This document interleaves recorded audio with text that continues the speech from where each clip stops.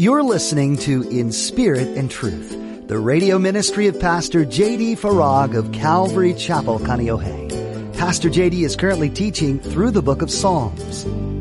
Sometimes God will deem it necessary, deem it fit to have us all to himself. When we talk about God being a jealous God, he's not jealous of us, he's jealous for us. It's a divine jealousy and a love for us that says this: I am your God, and I am all you need, and I am the one that you can cling to when everything else has vanished. Pastor J.D. shows us what God's jealousy and love for us means. God's the only one you can count on when everything's going wrong or right in life. So you should always be turning to him. Pastor J.D. teaches us that it's important not to forget that fact when we're at our lowest points. Have you tried calling out to God when life overwhelms you? Seek him today. Now, be sure to stay with us after today's message to hear how you can get your own copy of today's broadcast. Subscribe to the In Spirit and Truth podcast or download the In Spirit and Truth iPhone or Android mobile app. Now, here's Pastor J.D. in Psalms chapter 63 with today's edition of In Spirit and Truth. All right, let's jump in. Verse 1. Now, we're told that Psalm 63 is a psalm of David, and we're told specifically that it was during a time when he was in the wilderness of Judah. Verse 1, O God, you are my God. Early will I seek you. My soul thirsts for you. My flesh longs for you in a dry and thirsty land where there is no water. Having just come back from Israel and being there in the wilderness and seeing just how dry it is, there's nothing but rocks. And it's so dry. And you can just imagine David describing and sort of comparing his soul to the dry and thirsty land where there is no water that he finds himself in. So what's he going to do? Verse 2. So I have looked for you in the sanctuary to see your power and your glory, because your loving kindness is better than life. My lips shall praise you. Thus I will bless you while I live. I will lift up my hands in your name. By the way, that's where lifting up hands in worship and praise to God comes from. We see it throughout Scripture, and such is the case with this psalm here. The idea of lifting one's hands is that of a childlike, simple faith, that of a child lifting up their hands to their loving father, their loving mother, to receive them, to even lift them up, to pick them up, to hold them, to love on them, to comfort them. I remember when I was a new believer, this is back in the early 80s, I just had gotten saved, and I go to this Billy Graham crusade, and here are all these people, and they are raising their hands, and here am I going, what is up with that? So I remember asking somebody, I said, why do people, raise their hands when they praise and worship and when they sing? And I had it explained to me this way, and it kind of made sense. So when you raise your hands, it's kind of like you're receiving from one hand that from the Lord, and then you're expressing on the other hand your praise to the Lord. And by the way, the raising of hands is sort of a universal language. By raising the hands, it transcends the language barrier. So David is saying here, in his lips praising the Lord and blessing the Lord, he's going to lift up his hands to the Lord in your name. And then verse 5, my soul shall be satisfied as with marrow and fatness, and my mouth shall praise you with joyful lips. When I remember you on my bed, this is interesting. It kind of carries with it this idea of you're laying there, you're trying to sleep, and it's at those times that your mind is turned towards the Lord. And he says, I meditate on you in the night watches. Because, verse 7, you have been my help. Therefore, in the shadow of your wings, I will rejoice. My soul, verse 8, follows close behind you. Your right hand upholds me. But those who seek my life to destroy it shall go into the lower parts of the earth. They, verse 10, shall fall by the sword. They shall be a portion for jackals. But the king shall rejoice in God. Keep in mind, at the time that David wrote this, and in this season in his life, he's still the king of Israel. Everyone who swears by him shall glory, but the mouth of those who speak lies, and there were so many that were speaking lies, shall be stopped. Wow. What a psalm. What a psalm. I think we need to know a little bit of the backstory to this psalm in order to better understand what's happening here with David during this season in his life. To say that this was a very dark time for David would be a gross understatement. And the reason is because this was written about that time in David's life when he was running from his own son, his son Absalom. Here he is now, and he finds himself back in the wilderness of Judah. He's very familiar with this place. He's been here before. This time, he's not fleeing from Saul trying to kill him. Worse yet, he is fleeing from his own son who wants to kill him. Here we go again. David has once again basically lost everything in his life at this point in his life, during this season in his life. The first time he had lost everything when he fled from Saul, and this time he's lost everything because he's fleeing from his son Absalom, who came into Jerusalem. David with his people left of their own volition, not wanting the bloodshed that would certainly ensue were they to stay in Jerusalem when Absalom and those with him had arrived to kill the king, Absalom's own father. And so here's David once again. Here's the king of Israel. He's sitting in his rightful place on the throne of Israel. And now he's homeless again, living in this dry wilderness, running for his life. And in so doing, he's clinging to his God.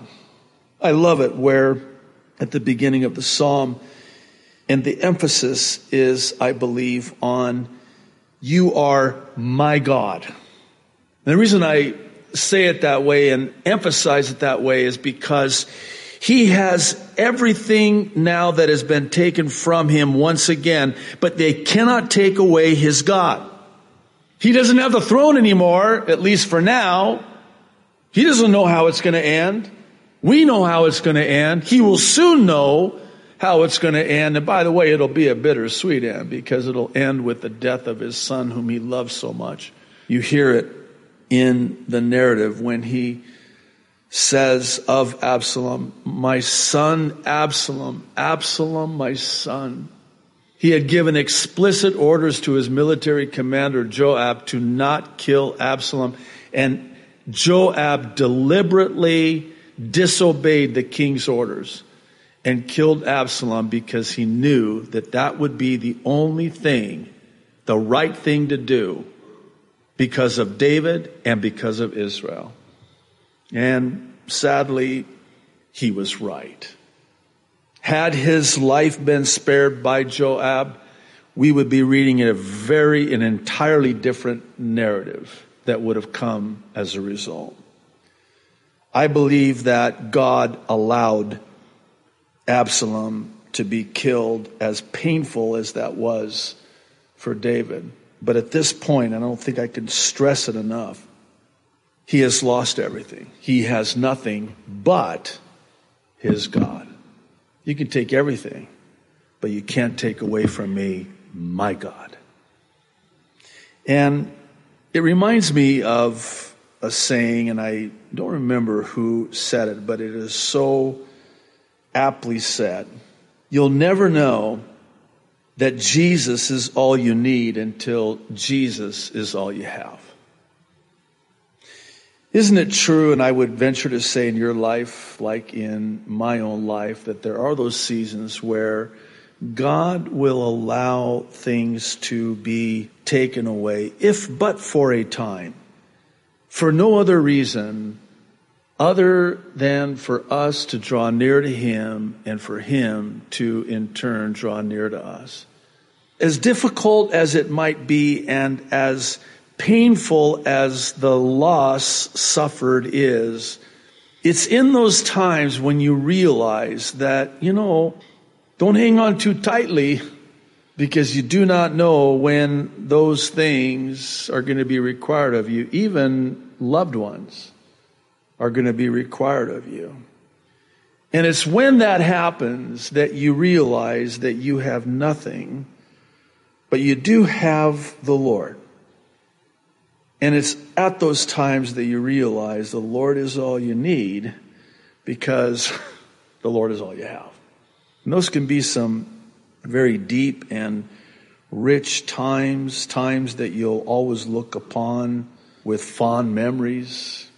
As painful as it was, you find yourself unwilling to ever exchange the closeness that you had with the Lord during those times. And this is what this psalm to me is all about. David is just basically saying, Lord, I have you. And you know what? You're all I need. Here I am, the king of Israel, and I'm homeless again, living in this wilderness, in these caves. I don't know how this is going to end. I don't know what's going to happen, but here's what I do know. When I don't know, I'll fall back on what I do know. And what I do know is I will always have you. You will never leave me. You will never forsake me. And moreover, no one can ever take you from me. Nothing, Romans 8, can separate me from the love that you have for me. And the list is actually quite descriptive. There are no demons, there are no heights, there are no principalities, there are no depths, there is no thing, no one that can ever separate me from you. Sometimes God will deem it necessary, deem it fit to have us all to Himself. When we talk about God being a jealous God, He's not jealous of us, He's jealous for us. It's a divine jealousy and a love for us that says this: I am your God, and I am all you need. And I am the one that you can cling to when everything else has vanished and evaporated or been taken away. And that's the heart of David at this time. And notice, by the way, how the psalm ends, and we'll see this again with Psalm 64, which we'll look at next. I mean, he starts off, and it's quite graphic in his description. I mean, parched and barren. His spirit, his soul is like the barren wilderness that he's in, the dryness of this. And he describes this thirst. And you have to understand that when you're in a place like that, water is supreme. And thirst reigns supreme. And here he is, and the number one thing that he needs in that dry and barren wilderness is water. And then he likens it, he connects it to the thirst that he has for his God in his soul. And he knows that it is his God that can satiate that thirst that he has in this dry and barren land that he's in. And he praises God. His praise for the Lord comes forth from his lips with raised hands as he praises God and thanks God in spite of where he's at. I mean, you got to think about this. I put myself in that position. Am I praising God or am I complaining? Am I murmuring? I know you know nothing of what I speak. I'll speak for myself. Am I praising God or am I complaining? God, why are you allowing this? Why am I here again? What is this about? How are you going to bring good from this? My son wants to kill me. He now is in Jerusalem sitting on the throne that you have called me to. And here I am in this dry wilderness, thirsty, not just physically, spiritually thirsting for you. There's not one hint of a complaint from David, this man who has a heart after God's own heart. Well, Psalm 64, again, to the chief musician, a psalm of David, verse 1, hear my voice, O God, in my meditation. Hang on to this, because we're going to come back to it. Preserve my life from fear of the enemy. Preserve my life from fear of the enemy. Verse 2, hide me from the secret plots of the wicked, from the rebellion of the workers of iniquity, who sharpen their tongue like a sword and bend their bows to shoot their arrows, bitter words, that they may shoot in secret at the blameless. Suddenly they shoot at him and do not fear. They encourage themselves in an evil matter. They talk of laying snares secretly. They say, who will see them? They devise, verse 6, iniquities. We have perfected a shrewd scheme, quote unquote. Both the inward thought and the heart of man are deep. But God, verse 7, I love those two words. They change everything. Whenever you see a but God, everything that was right before you read those two words, but God, they're subject to but God. In spite of all of that, God, but God shall shoot at them with an arrow. Suddenly they shall be wounded. So he will make them stumble over their own tongue. I like that imagery. All who see them shall flee away. All men shall fear. Notice the contrast between fearing of the enemy and contrasted with the fear of the Lord. And men shall fear and shall declare the work of God, for they shall wisely consider his doing. The righteous shall be glad in the Lord and trust in him, and all the upright in heart shall glory. So Psalm 64 is also a psalm. Some see it sort of as a continuation of the previous psalm, Psalm 63.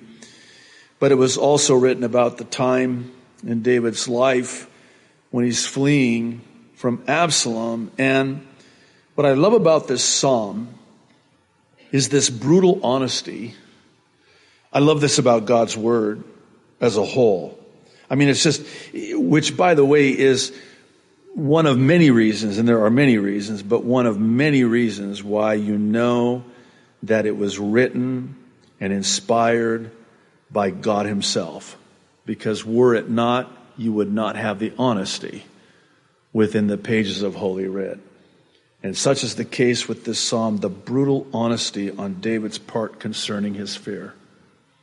And this is important to me because notice in verse 1, David doesn't pray to be preserved from the enemy. It doesn't say that. That's not what he prays. That's not what he says. What he does say is to be preserved from the fear of the enemy. In other words, He's fully given over to fear. And he knows, I believe, of his own propensity to be given over to this fear. Now, if you're anything like me, and I suspect that you are, you see David as this mighty warrior, and he is. You see him as this man of God, this man who has a heart after God's own heart. And yet here we have this, and it might be hard to grasp and even accept, but this mighty warrior is fearful. He's full of fear of the enemy, and he's pleading with the Lord to preserve his life, not from the enemy, but from the fear of the enemy. This is a man who's honest about the power of fear, the paralyzing power, the crippling power of fear, and he's begging God to be preserved from the fear. The fear. It's a very real fear. He's in this place of fear. But again, thankfully, by the time we get to the end of this psalm, the Lord's not going to let him stay there. Now he has this assurance. He's praying to the Lord. He's meditating on the word of the Lord. And in so doing, God has given him that much needed change of perspective. But we still have a problem here, because we still have this mighty warrior that is dealing with the reality and the intensity of fear. As I was pondering this particular psalm, it struck me how hard it is for someone, especially like myself. I love David. This man is, can't wait to meet him. There are so many along with him that I can't wait to meet in glory. But David was a warrior. I mean, this is the David that slew Goliath. This is the David that God delivered into his hands with his bare hands, a lion and a bear. This is a David who has been through so much. All of the Philistines that God delivered into his hands. This was a victor in every sense of the word. This man was a victor. He was a warrior. He was someone that, well, let's just be candid. You wouldn't want to mess with this guy. And you surely wouldn't want to mess with his 600 men, his loyal men, who stood by his side until the end. These were killers, if I can say it that way. And I say that in a sanctified sense of the word. These are killers, not murderers. Thanks for taking the time to listen today to In Spirit and Truth. Pastor JD has been taking us through the book of Psalms, detailing the author's messages of hope and pain, joy and sorrow. You may have found today that you identified with the sentiments expressed in today's passage. And if that's the case, we encourage you to explore more. Dive into the Word yourself and ask God to reveal additional love and personal truth that He knows you need to hear today. If you'd like to hear more of Pastor JD's teachings in Psalms 2, you can find them online at inspiritandtruthradio.com. Are you a part of a community of believers? If you haven't yet found a church that you can call home, we'd like to urge you to remedy that soon. A church family can be a source of support, a cheering squad, and most importantly, a group of faithful prayer warriors. This is also a place you can give of your unique talents in support of others as well.